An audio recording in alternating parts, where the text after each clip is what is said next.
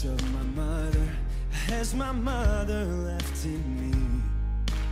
How much of my love will be insane to some degree? And what about this feeling that I'm never good enough? Will it wash out in the water, or is it always in the blood?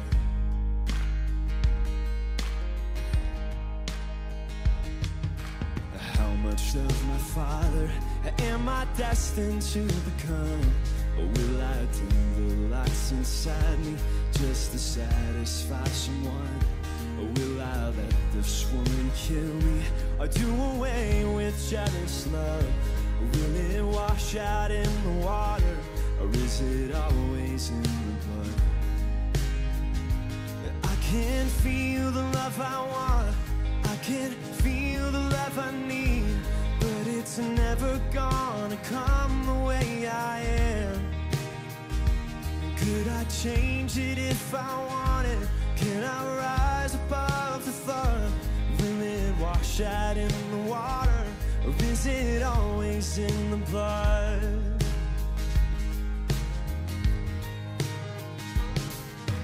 How much like my brothers do my brothers wanna be?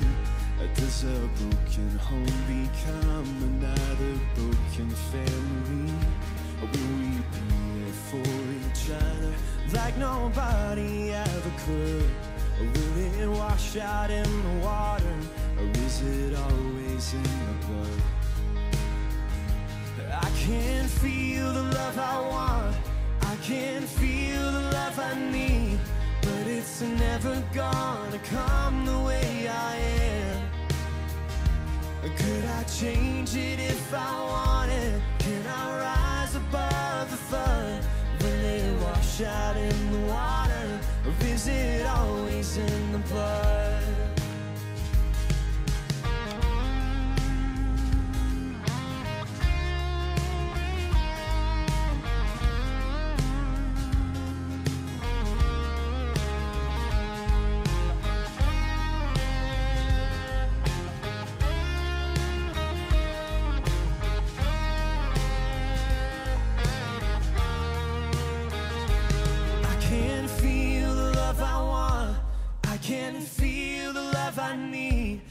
It's never gonna come the way I am. Oh. Could I change it if I wanted? Can I rise above the flood? Will it wash out in the water, or is it always in the blood? Oh, oh, oh, oh, oh,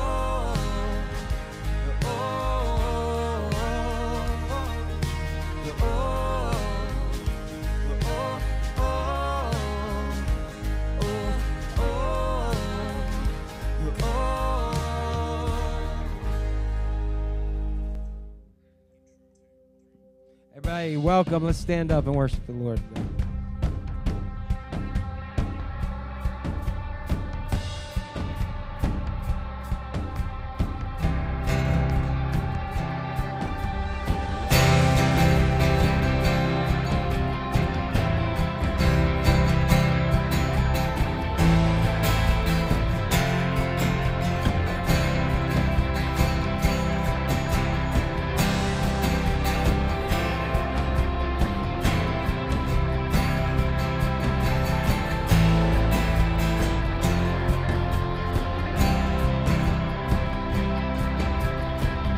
Our God, a firm foundation, our rock, the only solid ground.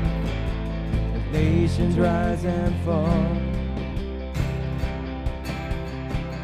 kingdoms once strong, now shaken, but we trust forever in your name, the name of Jesus.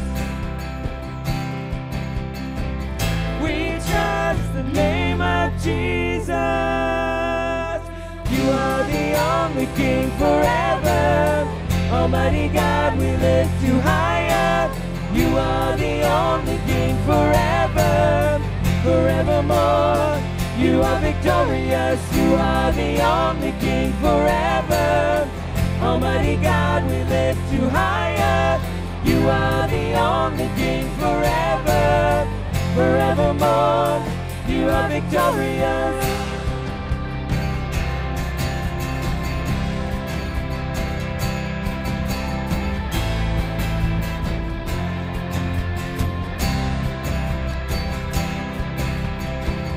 Unmatched in all your wisdom, in love and justice you will reign, and every knee will bow.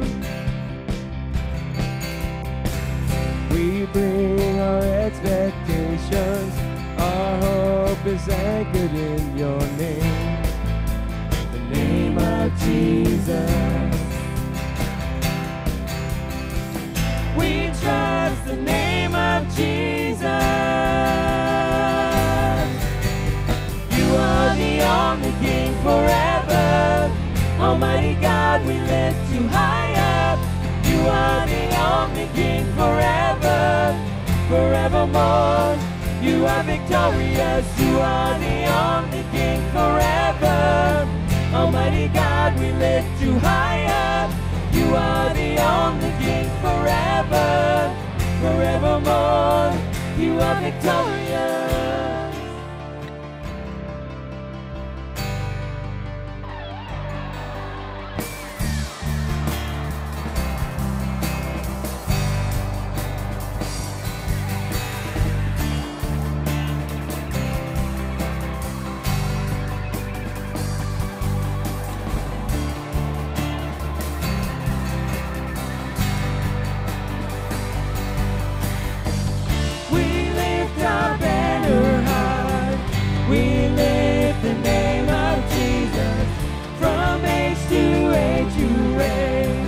Your kingdom has no end. We lift our banner high. We lift the name of Jesus. From age to age you reign. Your kingdom has no end. You are the only King forever. Almighty God, we lift you higher. You are the only King forever, forevermore. You are victorious, you are the only King forever. Almighty God, we lift you higher. You are the only King forever, forevermore. You are victorious.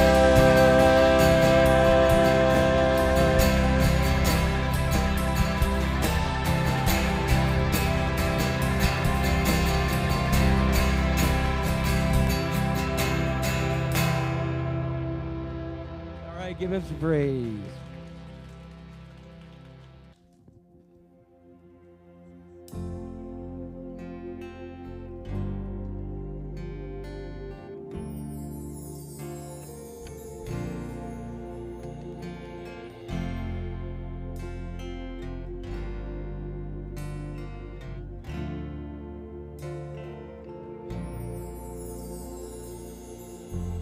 I've carried a burden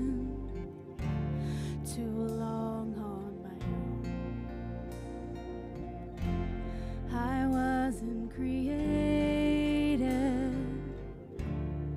to bear it alone. I hear your invitation to let it all go. I see it now, I'm laying it down, and I know that I need you. I run to the Father, fall into grace. I'm done with the hiding, no reason to wait. My heart needs a surgeon, my soul needs a friend. So I run to the Father again and again and again and again. Oh, oh.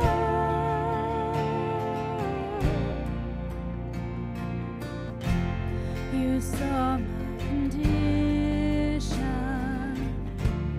had a plan from the start. Your Son for redemption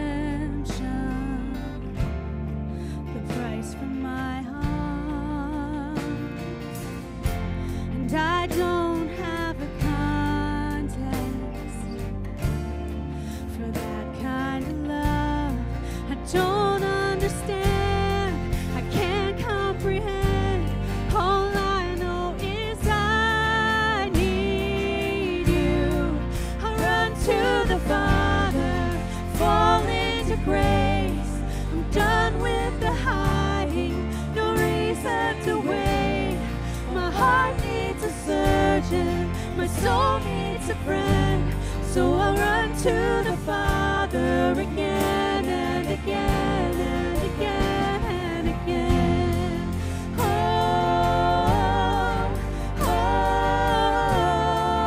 again and again and again. Oh,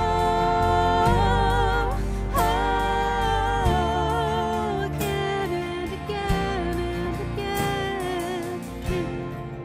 Your sights long before my first breath, running into your arms is running to life from death, and I feel this rush deep in my chest. Your mercy is calling out, and just as I am, you pull me in, and I know I need you now. I run to the Father, fall into grace. I'm done with the hiding, no reason to wait. My heart needs a surgeon, my soul needs a friend, so I'll run to the Father again and again. I run to the Father, fall in His grace. I'm done with my hiding, no reason to wait. My heart found a surgeon, my soul found a friend, so I run to the Father again and again and again and again. Oh,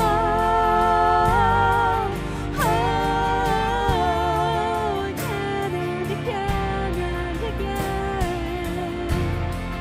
Oh,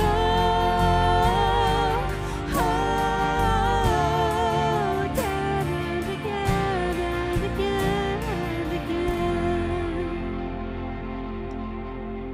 Lord God, we just thank you that we can be here today and we can worship you.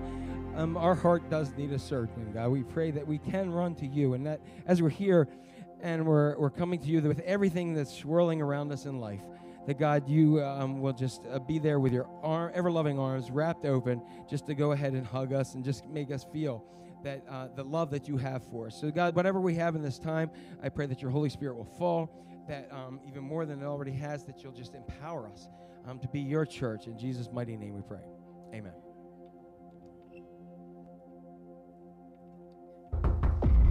They know where you live. They feed on your flaws. They drain your time. And they never leave you alone. Hey, I need to run a few errands. Can you watch my dog? Again.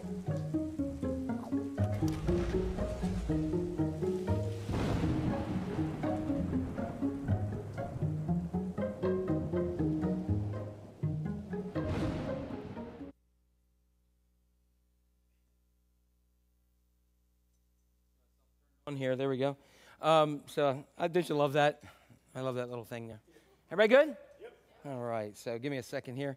Get myself dressed and undressed and fixed. And I always love that joke that I used to tell years ago. I still do it because I'm telling it now.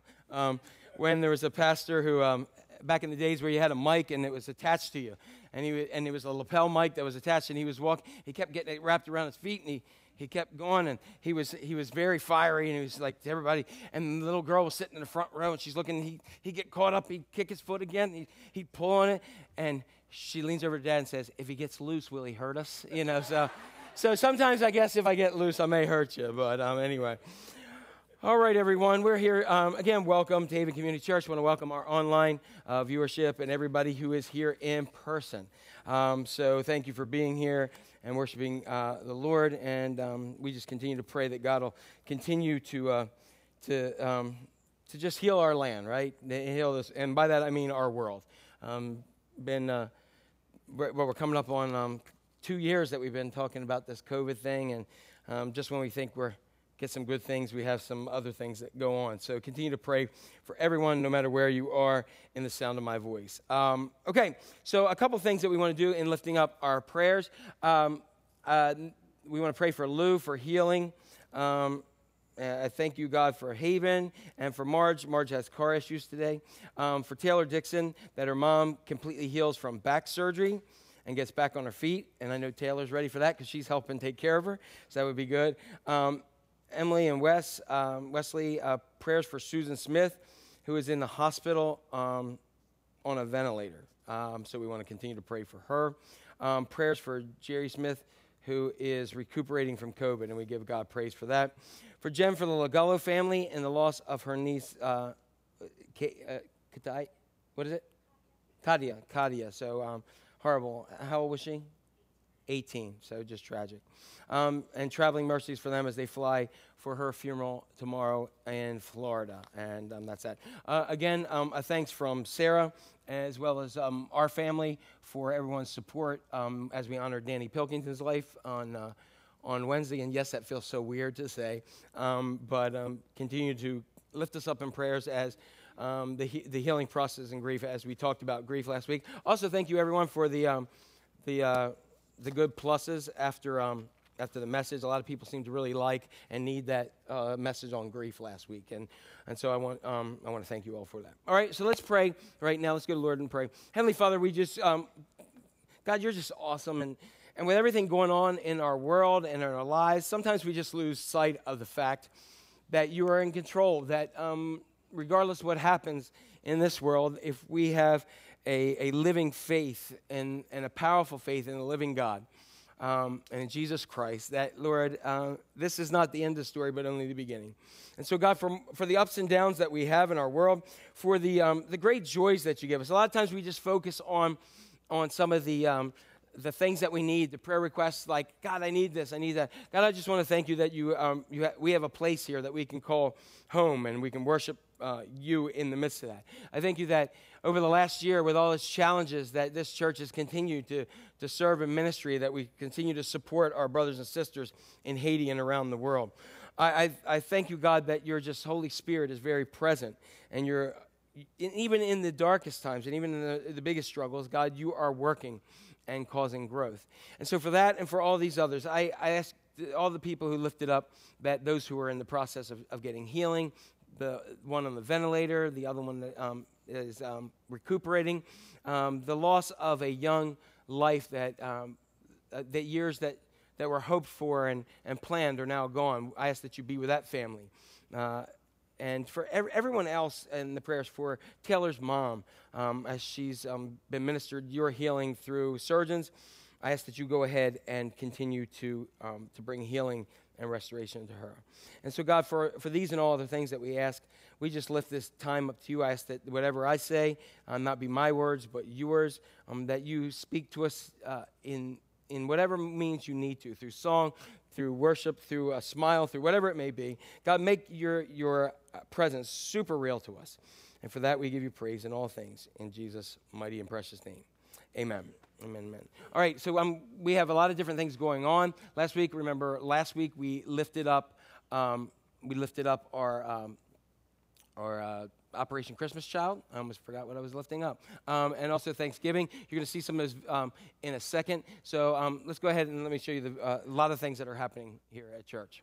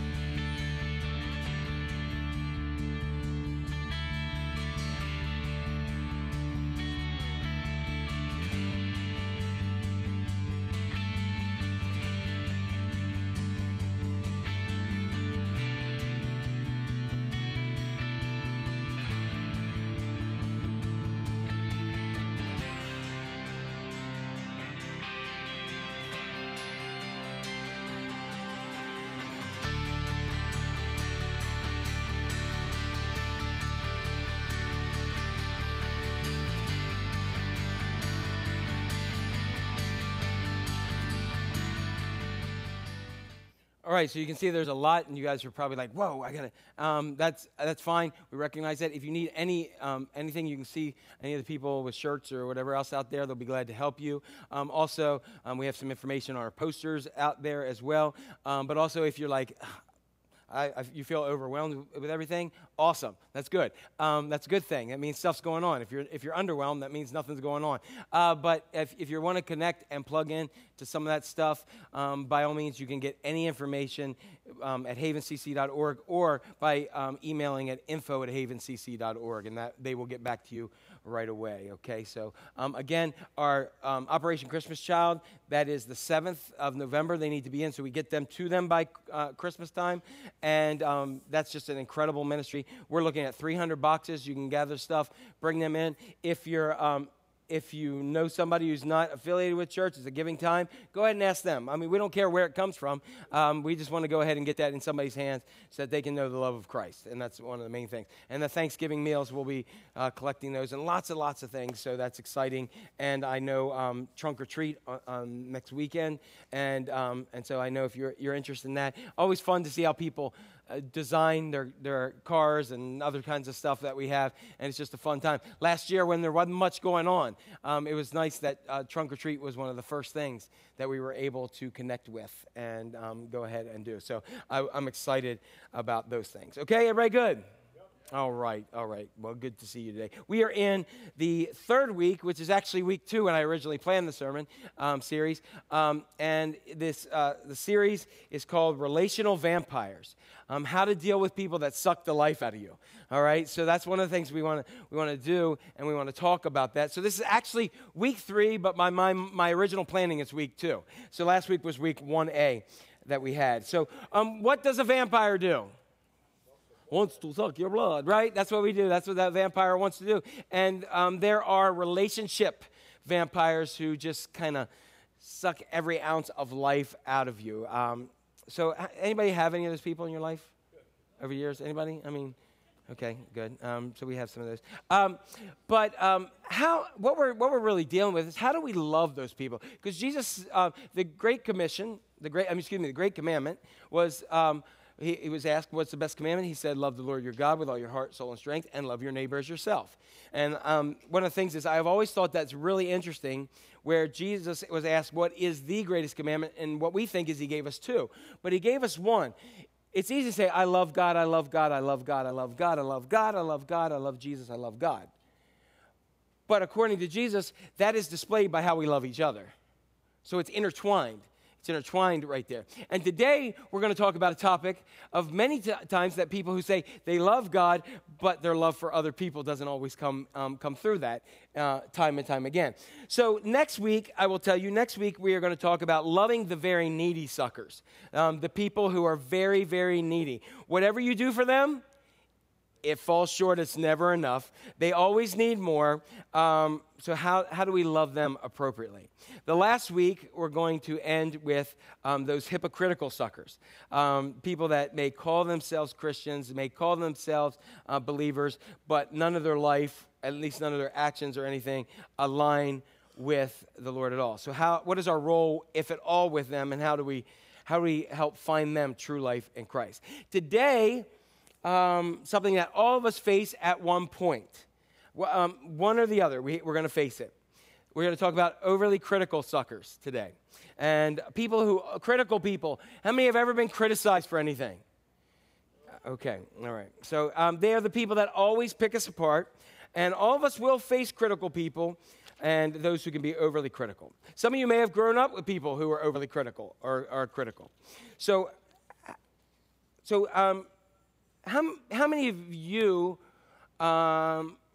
so some of you said you know people who have the gift of fault finding, we'll call it that spiritual gift of fault finding.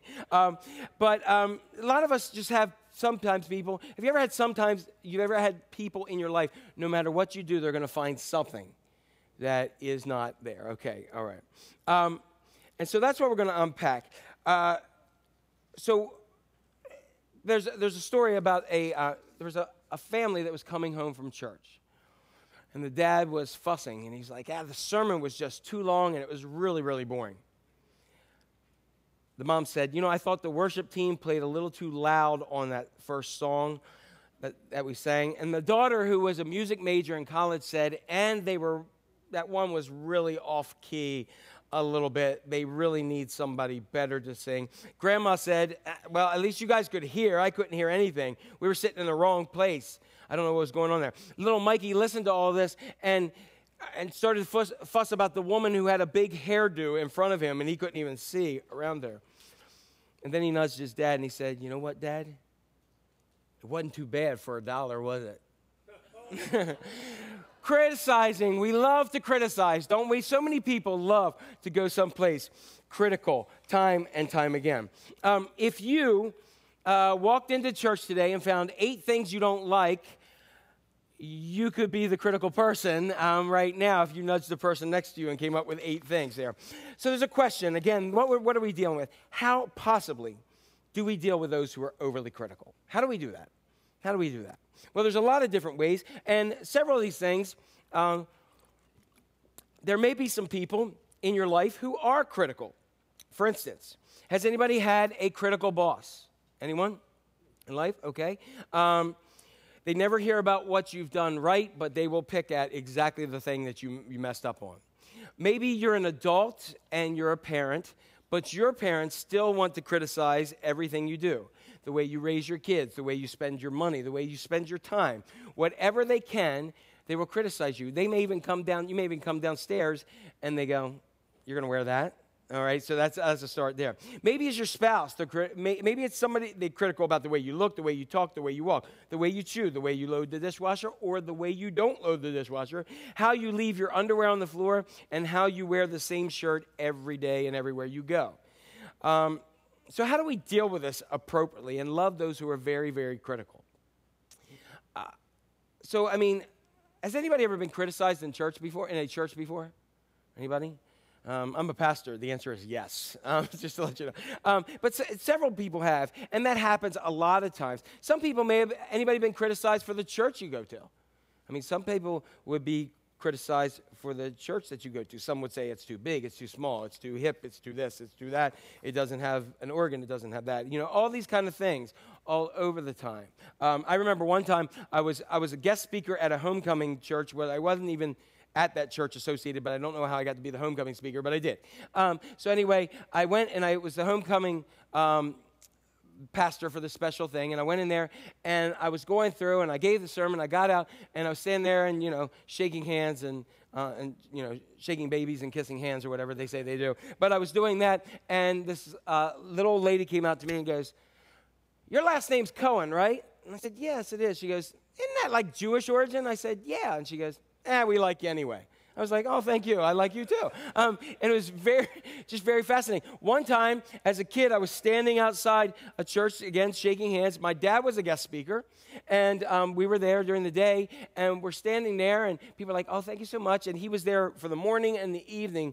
There was an evening message, too, and shaking hands. And this man came out and decided to lambast him about everything. And Dad's, well, like, "I'm sorry you feel that way," but, and he's talking, the guy was just yelling. My little kid eyes were like, what's going on here? And I had no clue. The pastor's like, "I am so sorry. I don't know what happened." And going through, all these kind of things. We have all been criticized. Anybody ever worked in retail? Anybody? Were you ever criticized in retail? Of course. We love to have criticism. People love to do that time and time again. So the bottom line is, no matter what you do, we're going to have criticism. There is a quote that is attributed to Aristotle amongst other people, and it says, "To avoid criticism, do nothing, say nothing, and be nothing." Now, I'm not going to criticize Aristotle, but I'm going to criticize Aristotle, because if you do nothing, say nothing, and be nothing, someone is going to criticize you for being a lazy bum. So you're going to be criticized in any single way. But the bottom line is, if you are alive, you're going to have to deal with criticism, especially if you're a follower of Jesus Christ. Your values are going to be different. You will be criticized. You will be persecuted. Jesus promises this. So if you're following Jesus, you're going to definitely need to learn how to deal with criticism. For some, this may be wrecking your relationships. Your parents may be critical all the time. Grandma's critical. In your marriage, you're critical. Your boss is critical. Your friends are critical. Other church attenders are critical. Other workers are critical. You just have it everywhere, everywhere. So how do we, as followers of Jesus, how do we love and respond to people with a critical spirit? So I'm going to give you 4 things today. All right, I'm going to give you 4 things on how we respond to critical people in our lives. All right, you ready? Got your seat belts fastened and your chairs upright lock position? Here we go. We're going to take off. The first thing that we do is often you don't respond. You don't do anything. You don't respond at all. Just because, and I'm going to tell you, not all of these do I like. Just because someone criticizes you, you're not obligated to respond to them. You're not. You just don't have to. And I will tell you, this is often the response that Jesus used to critical people. Time and time again, this is what he used. And you'll see this. In 1 Peter chapter 2, verse 23, and also you have, hopefully you have your bulletins. And real quick, Melinda, I forgot to get the QR code. Can we pop that up there right now? And before we get this, if you want to go ahead and get the digital one, there's a QR code that you can have your digital bulletin or whatever we call it now. All right, so in 1 Peter chapter 2, it says, when they hurled insults at him, at Jesus, so, and what were some of those insults? He hung out with sinners or, prostitutes, tax collectors, sinners. He hung out with all the bad people. How could he be a holy man? He was a lunatic. He was a false god and a false prophet. He was a heretic and worthy of death, and nobody should listen to him, amongst many, many other things. Jesus was constantly criticized. So it says, when they hurled insults at him, Jesus, he did not what? He did not retaliate. He did not retaliate. When he suffered, he made no threats. Instead, he entrusted himself to him who judges justly. He entrusted himself to God the Father, he entrusted him to hear. Notice that Jesus did not retaliate. He did not defend himself. He did not complain. He simply trusted his Father in heaven. So how do we respond to critical people? I know, like, you're like me, you want to give them a piece of your mind, correct? And we're going to get to that. We got 3 more, don't worry. But this first one is we don't have to respond at all.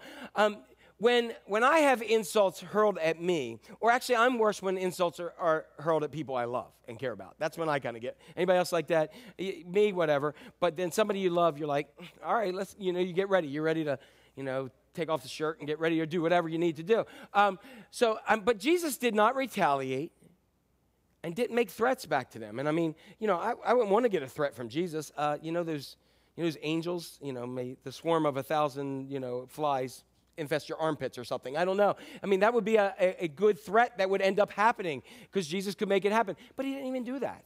I mean, we recognize that when he's on the cross, he said, Father, forgive them, for they don't know what they do. When meanwhile, people are saying, hey, if you're the Son of God, and they're spitting at him and they're throwing stuff at him, and he could have easily said enough of this and gone ahead and done that. But he entrusted it to his Father. And so for us, we need to take Jesus' example, and when we respond to critical people, sometimes we just don't. And there's a freeing response in that. Because some people just want a reaction. You ever know the critical people who want a reaction from you? And the more reaction you give, the more fuel on the fire it is, and they like that. And I think sometimes it's freeing just to say, I don't have to worry about you. I just need to trust the Father and go ahead and deal with what he wants. He knows who I am, and we're going to go there. Proverbs 19:11 says this, a person's wisdom yields what? Patience. It is to one's glory to overlook an offense. Is that not hard? I mean, have you driven on the road lately? Like, they don't have to say anything. They just have to. I got to tell you, like I said, with the passing of Danny, with a lot of the loss and stuff this year, like I shared last week, that I'm kind of beginning to sort through some of this grieving stuff. And the other day, I'm just riding down the road, minding my business, and I guess somebody thought I was a little too close to them, and they honked the horn at me. To which I looked at them and said, may Jesus bless you. No, I did not. I did not say that at all. I was angry. I was like, just please. I was like, we're waving at each other, and I was like, hey, just please pull over. I mean, I was in that mode, all because he beeped at me, and I was like, oh, my driving's impeccable, that kind of stuff. what's it matter to overlook an offense and move on? When we overlook an offense, it's not pretending it didn't happen. I want to say that again. When we overlook an offense, it's not pretending that it didn't happen. It's not saying, because a lot of times we feel like if we go ahead and just overlook it and move on in life, that we go ahead and say, well, then I'm just letting them off the hook. I'm letting them get away with it. No, it's not acting as if it never happened. That's not what it is. But what it does mean is two Hebrew words that actually mean to pass over, to get over that. Because what happens is, a lot of times when offenses come there, we get so focused in the offenses that we can't get to where we're going. Like, for instance, I've coached and I've been part of sports for years. And one of the things that I've always heard and we've always learned is when somebody hits a cheap shot, let's take football, it is always the second one that gets caught. And what you see at times, you will see people I saw something the other day that a basketball player went up a year ago and he got fouled real hard, got hurt. And they were playing, and he was on another team, but he waited for that guy coming down, and first thing he did was, boom, elbow in the nose. He got caught. His focus, and he was out of the game. He didn't get to finish the game because he was so focused on retaliation that it was there. A lot of times when we focus so much on retaliation, not overlooking and getting over it, we miss out on the game and the journey that Christ has for us. And so that's what ends up happening a lot of times. To overlook an offense is really a form of forgiveness. It's choosing to forgive in real time. In other words, I know it's not fair, and I could get angry. I could fight back. I could retaliate. I could get defensive. I could talk and spread all kinds of nice rumors about them. And I know all that stuff could happen, but what it may do is it may make my heart bitter. Usually revenge and retaliation makes your heart bitter, and the person you're trying to get that on who has committed the offense isn't even thinking about it. I can tell you, I thought about that guy beeping at me and cutting into my lane a heck of a lot longer than he did about me. He was already ahead of me, and that happens time and time again. So over the last half year, I have experienced several areas because what forgiveness does, forgiveness in real time, it allows us not to have 3 months to not be bitter and to not be upset. I'm choosing right now because I'm called by God to a higher purpose. And because I'm called by God to a higher thing, and that's not just because I'm a pastor, it's because I'm a Christian. I'm a follower of Christ, and we are called to a higher standard. And so by doing so, that doesn't mean we're perfect either. But what I'm saying is, like over the last half year or so, I've experienced several areas that have brought about very, very, very, very real, in the moment, deep and significant hurt and being wronged. I have wanted to defend. I have wanted to strike back and attack that would make General Patton look minimum. I have wanted to scream out for justice. I have wanted to take people out. You know what I mean? When you're wronged and you're wronged and you're wronged, you just want... You cry for justice, you cry for help, you cry for strength. You want right to be there. And everything in me wanted to go Old Testament on some people. But sometimes what I recognize is I can't have what I need because that's just going to confound it, that I need to let the Spirit of God lead me and lift me up over this stuff. So I realized I could choose in real time. I could recognize that God has my heart and wants my heart something better for me.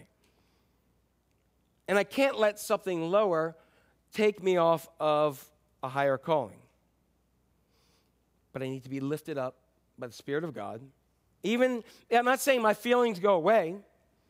Like a lot of times when God is having me get over something or past that, like if he's helping me get past an offense, I still remind him, hey, in case you decide that you really want to go ahead and deal with them, I'm cool with it. Oh, by the way, God, that thing that happened a year ago, just reminding you in case you haven't done anything about it. Now, I still do that because I feel. If I see that person in Walmart, I'm not going to go, hi. I'm going to be like, God, do something, get hold of me. I'm going, because it's there, because that's where I am, and that's where many of us are. And I recognize that to be lifted up by the calling of God, that we have to choose to overlook, to pick up, and to have God's Holy Spirit do something in this time.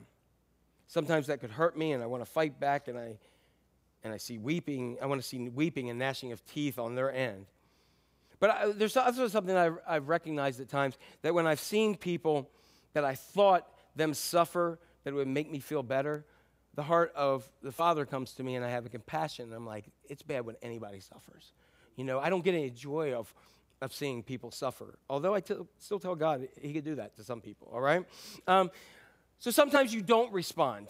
Sometimes you don't respond to criticism. That's number one. Everybody good? All right. Number two, sometimes you respond carefully. Carefully. Notice I didn't say instinctively. Notice I didn't say impulsively. Notice I didn't say you react right away. Reacting is emotion. Reacting is emotion, and your feelings will fail you. Responding means that we are Spirit-led and led by the Spirit of God. For instance, in the Old Testament, real quick, I'm going to tell you about somebody in the Old Testament when I ask you, how many have ever received one of those little green Bibles by the Gideons? Anybody ever had a Gideon Bible, little one? Or you've opened a hotel drawer and it has it in there? The Gideons, this is who it's named after, a guy named Gideon. He was taking some flack from people who didn't like what he was doing. Didn't like it at all. And here's what it says in Judges chapter 8. It says, now the Ephraimites, they're one of the people in the tribes of Israel from Ephraim, asked Gideon, why have you treated us like this? Why didn't you call us when you went to fight Midian?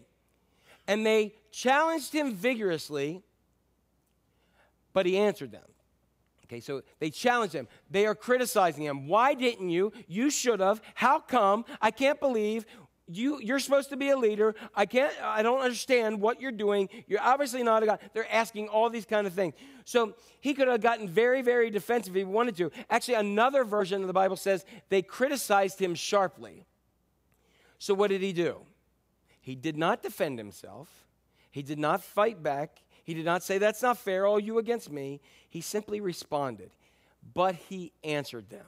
He gave a very clear, very rational, very Spirit-led response.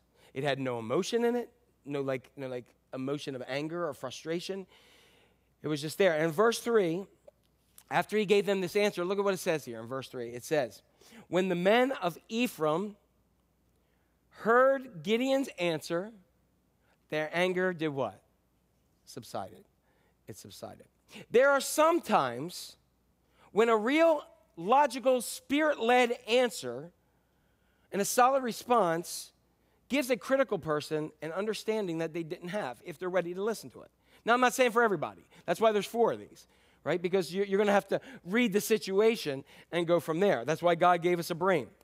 So, for instance, at some point you are going to do something and someone is going to criticize you.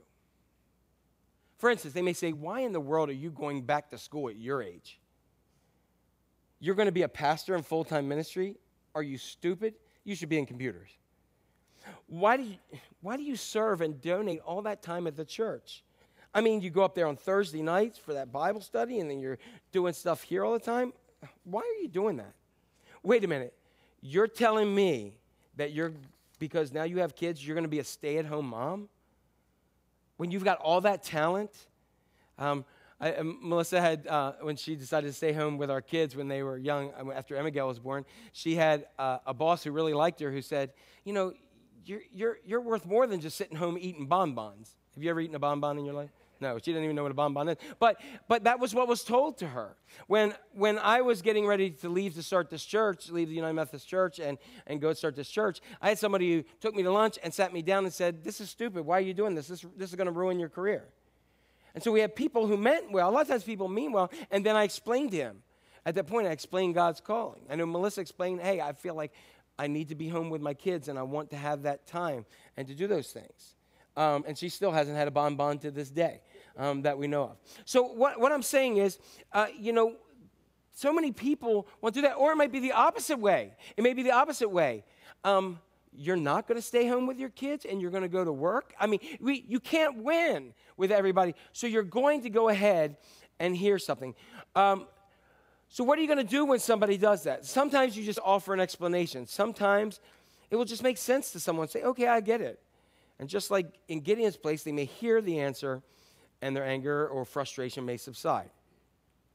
So what happens when your friend unleashes on you with a harsh criticism, or your coworker picks you apart, or your parents just ride you into the ground about what you're doing?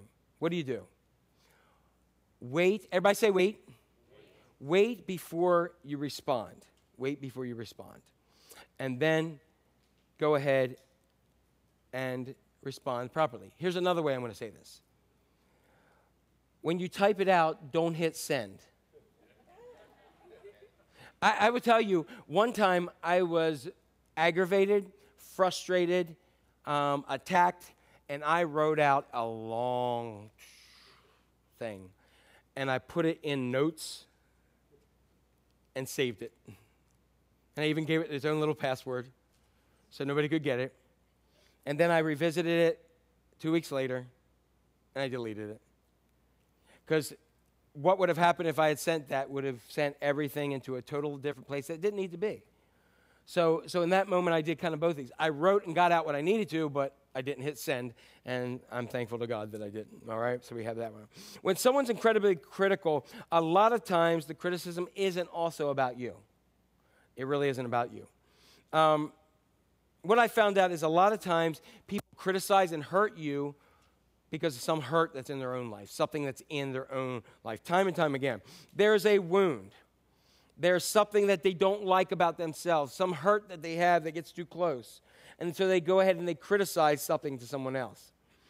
I have found that the people that are the most critical of me are actually dealing with some kind of inconsistency or something in their life that isn't making them feel very good.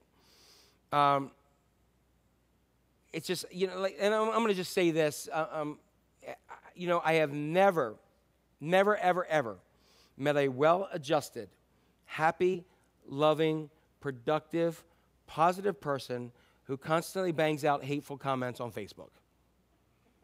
Never have in my life. I've never seen anybody who is just joy-filled that is constantly picking at everybody. I just never do. That type of ongoing anger comes out of a place of a wound or a hurt on somebody. I will guarantee you. And so they have a means to go ahead and express their opinions. And maybe it's because people didn't listen to their opinions and listen to what they say. So now they're going to let people know. What I need to recognize is I can't always get defensive. I want to have compassion. I try to love through the wound instead of taking it personally.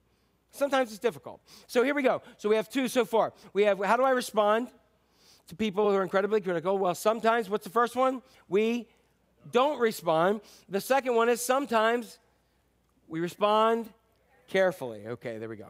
Number 3, you ready for number 3? Who's ready for number 3? Say, I'm ready. All right. Occasionally, you listen and you make a change. Not all criticism is bad. Some criticism is needed. We call it constructive criticism. Sometimes somebody is coming to you from a good place and really has your best interest in heart. And I'm going to get real right now. Sometimes the people who are being hard on you are doing that because you won't listen. You just won't listen. If everybody tells you you have a problem, chances are you have a problem. For instance, let me say this. If everybody you have ever worked with mysteriously disappears, cuts you off, and doesn't talk to you at all, chances are they aren't the problem. You know what I mean? I mean, we have a perception, and our perception is our reality, and many times we need to hear some hard, constructive criticism about ourselves. And some people just can't do that at times. And it's took me years to get to that point. I'm still not always the best. But if your family is telling you you are yelling way too much at your kids, and everybody is telling you that, then chances are you may be yelling too much at your kids. And I will tell you, you yell too much at your kids, you know what they do? Turn it out. It's all like Charlie Brown teacher. Womp, womp, womp, womp, womp. That's all it is. Time and time again. If most of your friends, your parents, your teachers, all your coworkers tell you that you're dating Satan incarnate, maybe you need an exorcism and get a godly person, not that one, and get rid of them and quit settling for something beneath what God has prepared for you. Proverbs 15 has a really cool verse here, and it says, if you listen to constructive criticism, okay, if you listen to that, you will be at home among the wise. So if you listen to constructive criticism, you're going to learn for something of that, and you're going to say, I'm going to be better. I'm going to make myself better. But if not, and you reject discipline, you only harm yourself. Has anybody ever, right now, really out of love, has anybody really tried to tell somebody something that they really need to hear? It was difficult for them to hear. You tried to be loving with it. You tried to share with it, and they just did not receive it well. Anybody in life? Yeah. Let me ask you this question. Has anybody ever done that to you? How many of you received it well? Or maybe it sunk in after you were angry. Okay? I don't like to be told. I remember when I was a young pastor, I would never finish working on the sermon. I was like, all the way up to like, oh, okay, I got to be there at this time, and I'm working on it because I got to make sure this is the sermon that changes the world, right? Every single one, I got to make sure. And I was like, oh, no, I want the best, and I'm still doing it. And I would run in to church right before everything was starting, and I'd run up there, and I'd do like a whirlwind. I was like the Tasmanian devil, and running in and all this kind of stuff, and zooming. And after several months of that, I had someone who came to me. She was the staff parish relations person, and I really liked her. She was a great person. And she came over to me, and she goes, hey, can I talk to you? And I said, yes. She goes, can you be here a little bit earlier, and can you just, like, focus here? Because, what you're doing is really good, but we feel like you're kind of losing it by rushing in and rushing out and doing it. And my first reaction was, you talking to me? Yeah, that was my first reaction. But then I realized, hey, because I used to always blame it on, oh, the Holy Spirit's moving, and as the Holy Spirit moves, there I move, right? But I also realized that God is a God of order as well. And so when I am creating chaos and blaming on the Spirit, then I'm lying about the Holy Spirit. And I realized I had to go ahead and get some of my stuff in order so that the Holy Spirit can move even better. And it's something that I had to do more and more and more. And I've learned that. And that's been one of the best things that ever happened. And I thanked her for that later on in life. There have been, I have learned a lot from loving critics who want to help me. And I will also say I have learned a lot from critics who don't like me. They've actually, I remember this one lady was on the worship committee at, one of the first churches I served. And if I said anything, she would say the opposite. Anybody ever been on committees or in anything with somebody? Anybody? Anybody know anybody like this? And no matter what I did or said, it was always something different. What it caused me to do is instead of just saying something, I needed to know why I felt passionate about that. And it caused me to go ahead and recognize, okay, this is why I'm passionate about that. And then there could be some things. Then I didn't always say that whatever this person said, I just cut her off. She actually had some valuable things in there. And for a while there, I was just like, oh, she's talking, cut off. But then when I opened up, I started to listen and say, okay, here we go, all right? So there have been many areas of my life where constructive criticism has come from people that like me or didn't like me. And what I want to say is if in the last year, if you have not had two to four things that you changed because of constructive criticism, guess what? You're missing out on growth. We really are. And I think those are really, really good to do. And you can have them from individuals around you. You can have it from podcasts. I mean, you can do all kinds of different things. So 3 things. We got one more to go. Are you ready? So we have, how do we respond to people? Number 1, sometimes we don't respond. Number 2, we respond carefully, not emotionally, but spirit-led. And occasionally you do listen and make a change. So there we've got the occasionally we don't respond sometimes, and then occasionally you listen. Number 4, always work to guard your heart. Always work to guard your heart. Why? Why? Because we cannot be the one who lives with a critical spirit. Because what criticism, if not approached properly and not received properly and not put in the right category can damage our heart to a place where we then become critical and we become bitter and we become hurt. I've often thought years ago about a lady who was in her 40s who never went to church since she was a youth person because she heard some youth leaders or some other people, adults behind her, criticizing and talking about her. And that put a critical spirit and a hurt spirit in her that it took 30 years for her to ever dawn the door of a church again. And so there's many, many people who that is. Who has a critical spirit? Satan.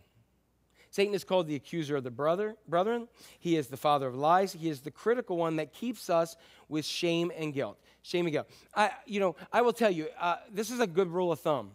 I've had some people say, but I feel so guilty. And I say, stop. Guilt, I'm going to tell you this. This is a life thing here. Guilt does not come from God. Conviction comes from God. That if you're doing something, God is a great constructive criticizer. Hey, Jack, I love you, but you need to deal with this, right? And it's not part of me, right? Look at my word, listen to me, listen to the calling. When I'm like, Jack, you did that thing, you are no good. I don't know why you even call yourself a pastor. I don't even know why you call yourself a Christian. I don't even know why you call yourself loving. I don't know. That is from the pit of hell. See the difference? And I want people to recognize that because there's so many people walking around in this world that are guilt-ridden, and they're getting it from the intentional, hurtful criticizer of Satan. That's his job. That's what he wants to do time and time again. Do not allow him or the Spirit to drive you to have that critical spirit. Proverbs 12:18 says this. Some people, what do they do? What do they make? Some people make cutting remarks. What do they make? Cutting remarks. Some people make cutting remarks. But the words of the wise bring what? I want you to say that with me again. Some people make what? Cutting remarks. But the words of the wise bring healing. We've shared before, just a few series ago, that the words we have bring life and death. That we have the power of life and death in our words. So if I see somebody who's doing a job and learning and not doing well at it, I have two approaches, life and death. I can say, why did you even sign up for this job? You're useless. Or I can say, hey, I really appreciate how much you're trying. Let me help you and show you how to do this, because I know one day you're going to be teaching other people and you're going to be doing something well. Yeah. I've had conversations with people who've shared with me that there have been people in business and in work that have been people who made a way for them, who, yeah, they criticized them, but they also encouraged them and put them in positions and said, and helped them. And it put them into some positions that they're in now in the business world or in work world. And my question to them is always this: who are you that for? We don't have somebody give us words of life and encouragement to get us to a place to just say, woo, I arrived. It's so that we can in turn encourage others and build one another up and get us to a place. I don't want to be somebody who's known for my cutting remarks. Right now, I'm going to do a little trick here. You ready for this? I'm going to make everybody think of names. Who in your life do you know who's known for giving cutting remarks? Go. Keep it to yourself. You got a name, don't you? That person, when they pass away and die, even if the pastor stands up and says they're the most wonderful person in the world, you know that they were somebody who loved to tear people down because of their own bitterness. But now I want you to think of, do you know somebody who brought life to you in their words and encouragement and loved you and encouraged you and told you you could be whatever you want and taught you about the love of Christ? And do you know those names? Do you feel a little bit different about them? My question for you is, which one do you want to be in your obituary? Who do you want to be? Do you want to be the person that somebody says, they gave me life and encouraged me? Or do you want to be the person that they said, they tore me down, and meanwhile, I'm spending thousands of dollars on counseling because of it? It's your choice, because you have the power of life and death in our words. I don't want my words, my heart, my spirit to be cutting, to be detracting, to be life-taking. I do want my words and my heart my spirit to be life-giving, to build others up, and to encourage them. The problem is, because of our sinful nature, guess what? We can often be the critical ones. So often critical people don't know they're critical because they justify their own criticism. Like in our own ignorance, we often actually think that we're right to tear people down. Yet we have no, and a lot of times people don't have any idea how incredibly critical we can be born out of a sinful spirit. For example, have you heard this? I cannot believe she's wearing that in church. And she's acting like she loves God. All she loves is that job she's got. She's trying to show everybody else up. My boss is a complete imbecile. He's the dumbest guy I ever met. That coach is so stupid, he should be fired. Can you believe he made that play? I mean, I never played a down of football, but yeah, I mean, he should be fired. Justin and I were talking about this. That umpire, that is the worst umpire. Get some glasses, fool. Sound familiar to anybody? If I had that kind of money, I wouldn't spend it the way they do. I mean, if I was rich, I would do much more godly things than they're doing. I have no idea what that person's doing. Look how dumb they look. She is so full of her selfie. I mean, selfie. Her whole page is selfies. Nobody wants to see her. It's all made up. It's a glamour shot. That isn't how she really looks. Sound familiar? Time and time again. We have no idea how incredibly critical our own spirits can be at times. But we need to guard our hearts against that. I can be very critical. I can be very opinionated. That sounds better, doesn't it? I'm very opinionated. It makes it sound like we're intelligently critical. But I don't know about you, but I have several areas. And often I will do it with humor because then it's less cutting. Like I do it because that's what I do with everything, humor. That's my safeguard. I protect everything with humor. And so, like for instance, you put me in a room, I am immediately scanning the room, and I am picking apart any idiosyncrasies that somebody has. Or if somebody messes up, I am just like going to it. And if you mess up, like you say something wrong around us, we're going to pick it up and we're going to go with it forever. My daughter Rachel's really, really good at that. She gets that from me. I have sat in sermons. I have sat in speeches. I have sat in arenas, all kinds of things, and I've picked apart somebody's speech. I have sat at a graduation speech going, this is the worst thing I've ever heard in my life. Maybe if they did this. If I listen to a speech or a sermon, I can come up with 15 things that I would have done better. When it comes to coach, I can tell people how they can coach better, how they can teach better, how they can train pets better, how they can drive better, how they can wear better clothes, the way people pronounce words, and on and on and on and on again. Somebody who has a different work ethic than me, I can go there. I can pick up and hit somebody up one side and down the other if I want to. So why can I be so critical? When I'm critical in those moments, it's because I haven't guarded my heart, and my critical heart is born out of my own pride, ignorance, or hurt. That's simple. When I'm criticizing in a cutting way, it is because of my own pride, my own ignorance, or my own hurt. So how do we overcome living with a critical spirit? We have to become deeply grounded in who we are in Christ. I talked about this 2 weeks ago. We have to clarify our calling. This is who I'm called to be because I know God. This is what God's calling me to be. This is who I'm supposed to be. So I'm confident and assured of my opinion of me, regardless of what anybody thinks of me. I know I am in the zone where God wants me.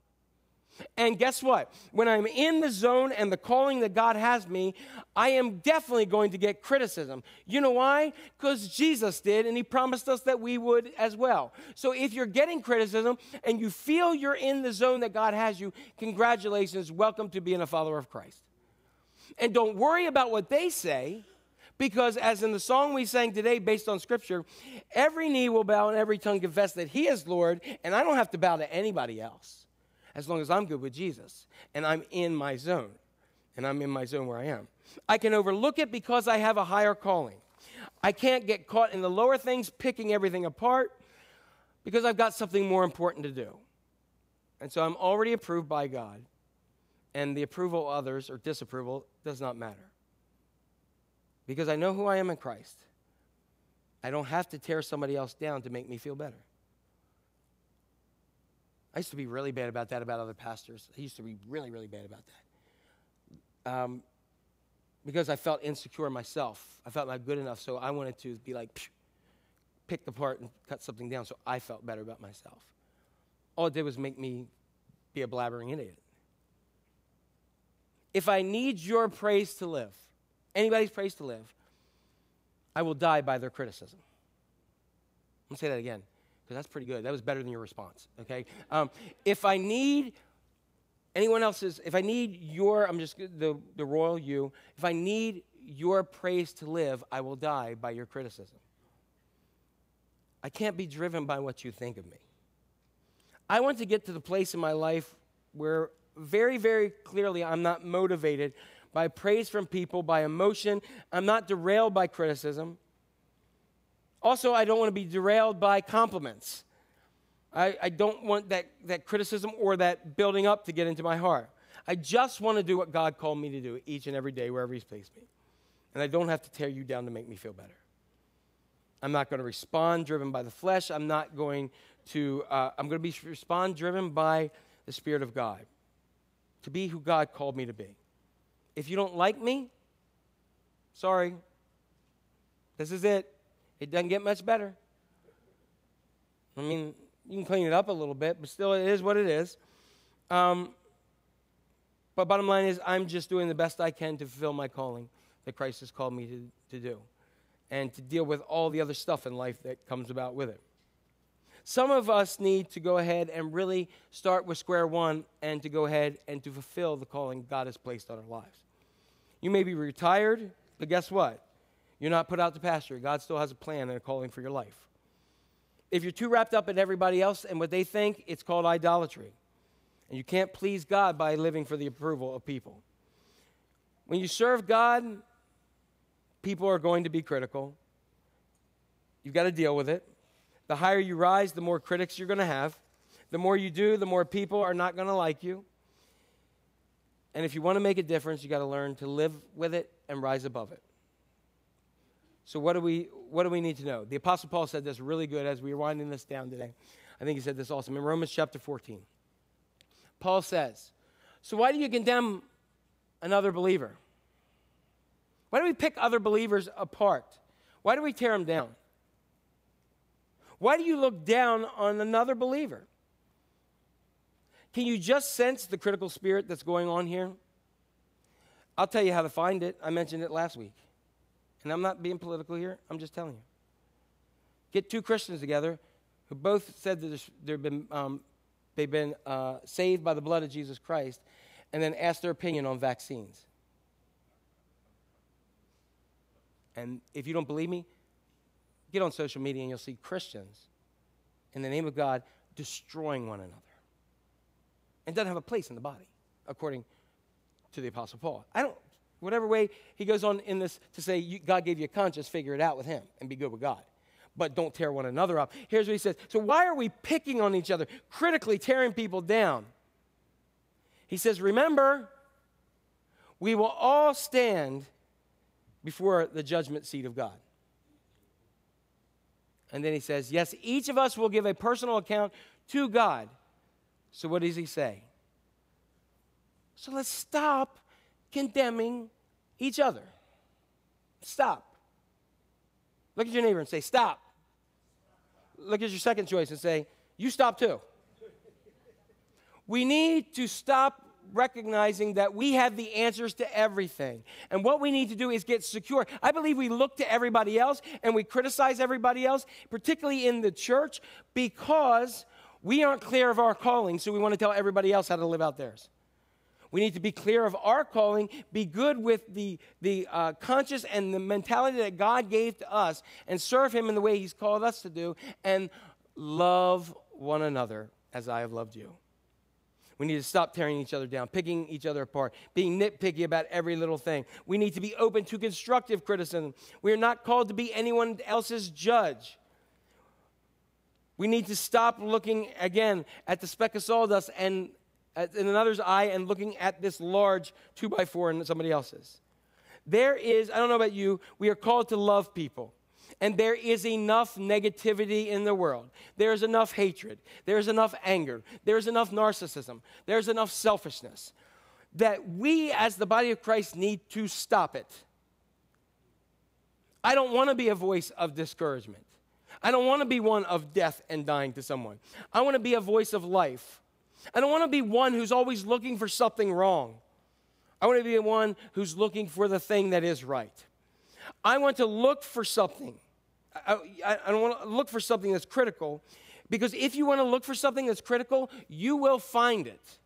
You find what you look for.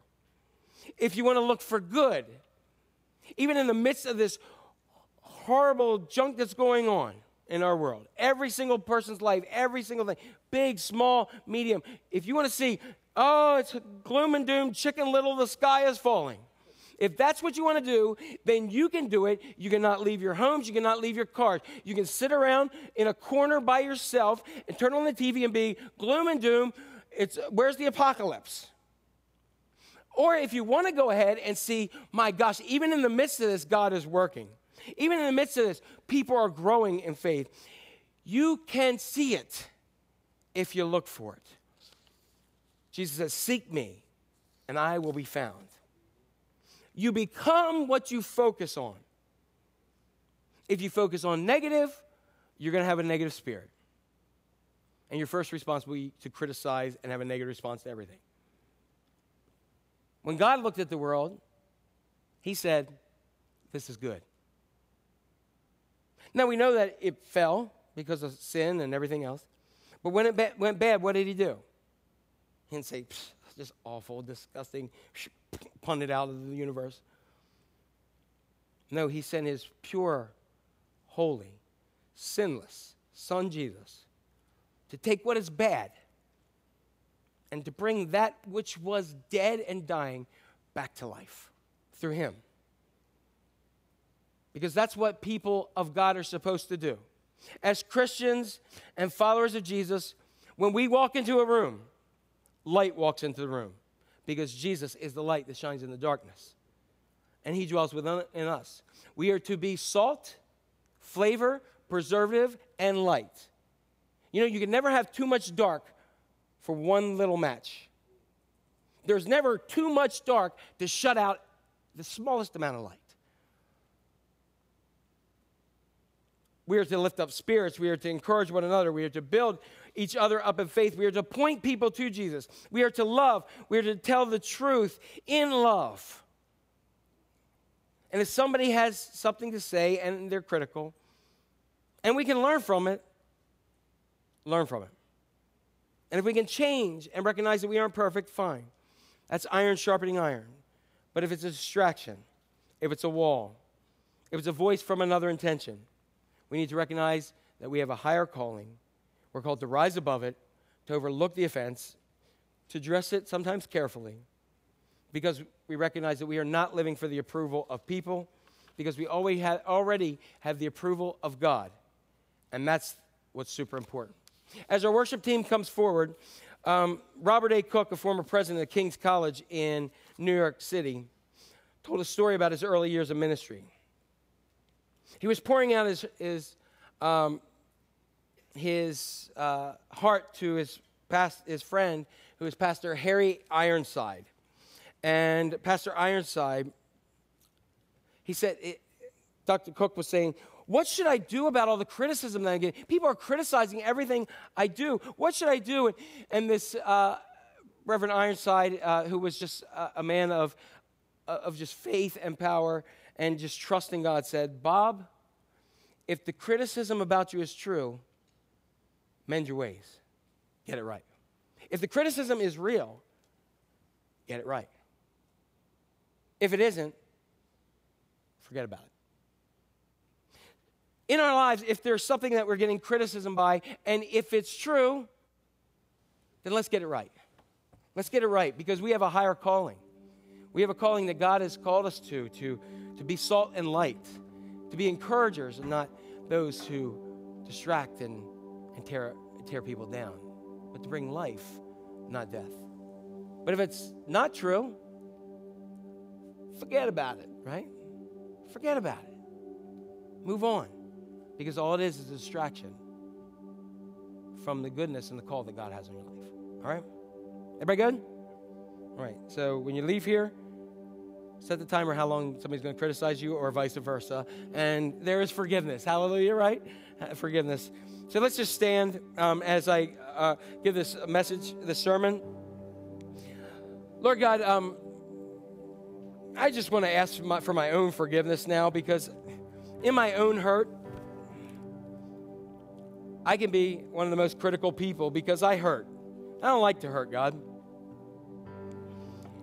Sometimes I also want to ask for prayers, because sometimes I think I know someone's calling better than than they know it with you. So God, just forgive me for that stuff, but also help me to learn to accept constructive criticism.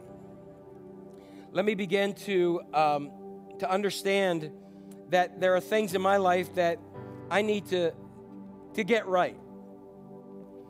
And for those who have another intention, God, I just pray that you'll just remove that voice from my head, and I can just keep going further and keep serving you until the day I take my last breath.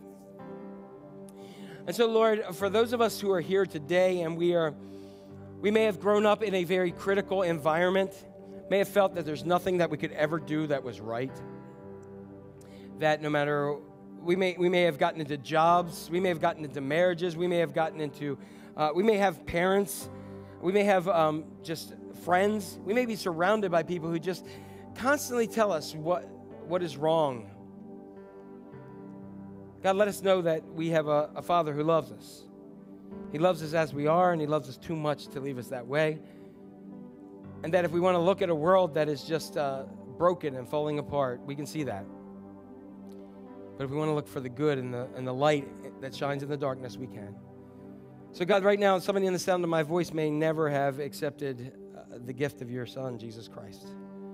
Because in this world, when everything that you said was good started to go bad, you sent Him into the world to live, to suffer, to die, to shed His blood for the sins of everybody in the world, that all we have to do is call in the name of the Lord.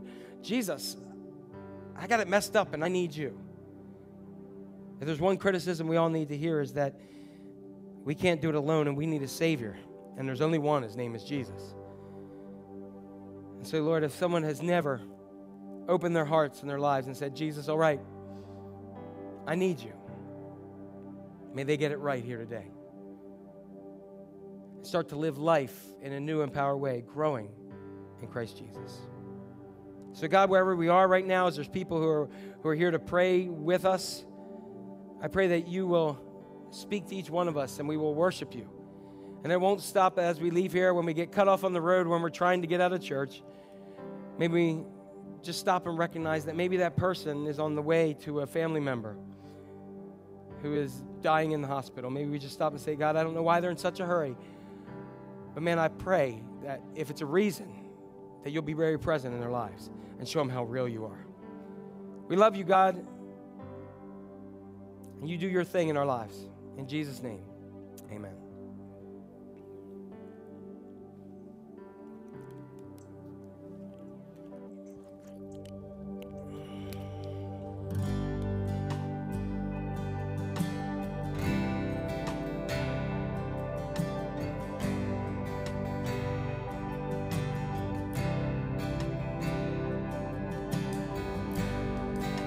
Worthy of every song we could ever sing, worthy of all the praise we could ever bring, worthy of every breath we could ever breathe. We live for you, we live for you. Jesus, the name above every other name. Jesus, the only one who could ever save. Worthy of every breath we could ever breathe. We live for you. we live for you. Holy, there is no one like you. There is none beside you. Open up my eyes in wonder and show me who you are and fill me with your heart and lead me in your love to those around me.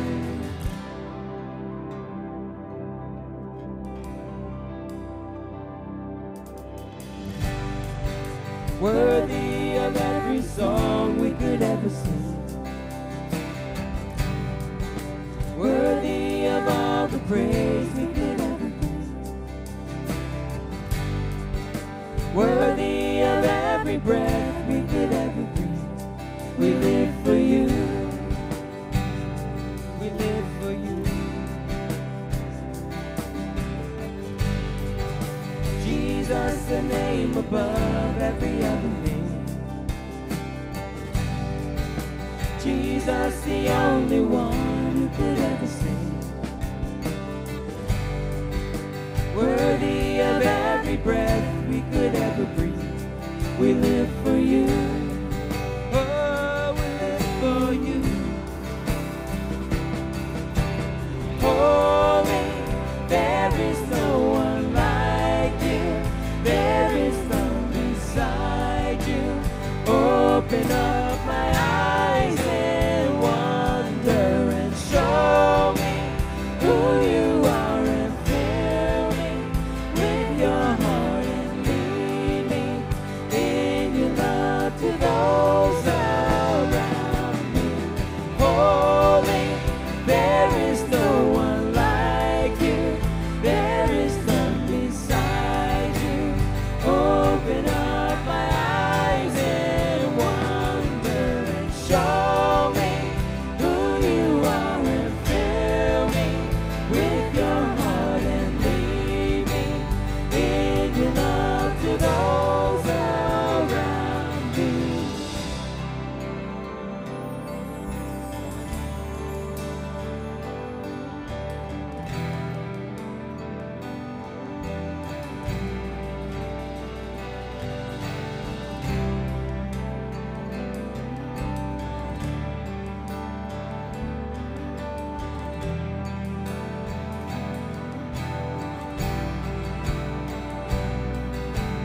I will build my life upon your love.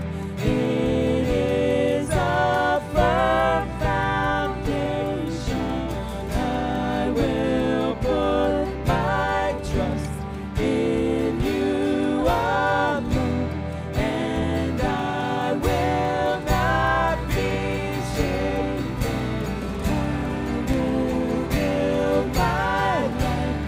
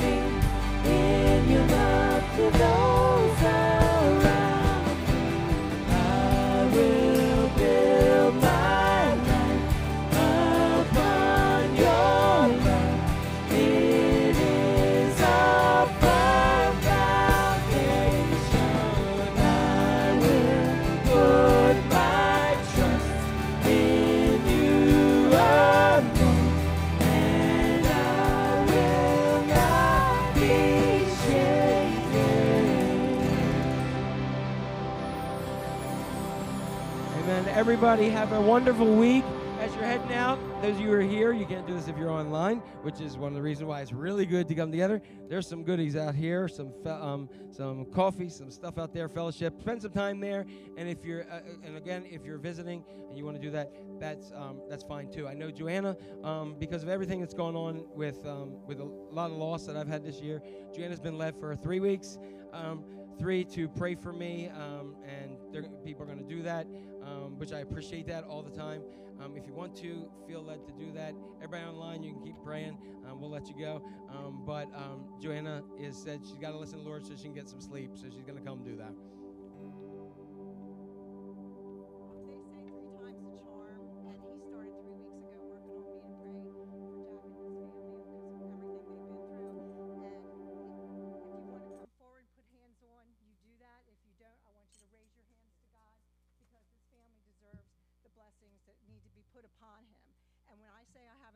For 3 weeks. That's not a joke.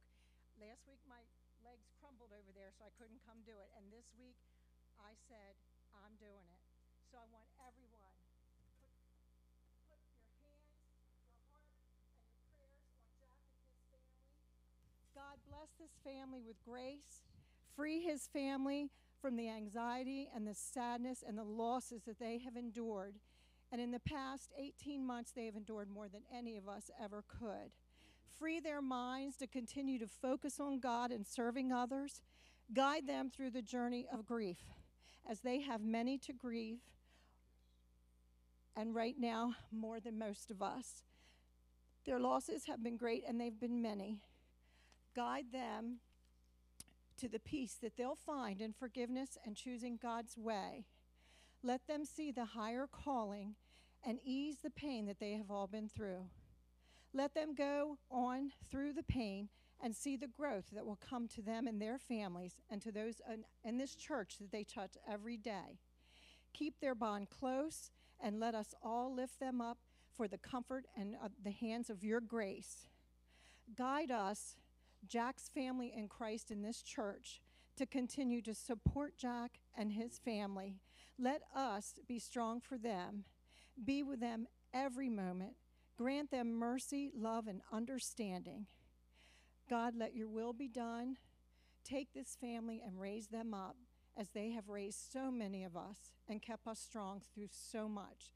Let it be our turn to bless and give them love unconditionally. In Jesus' name, amen.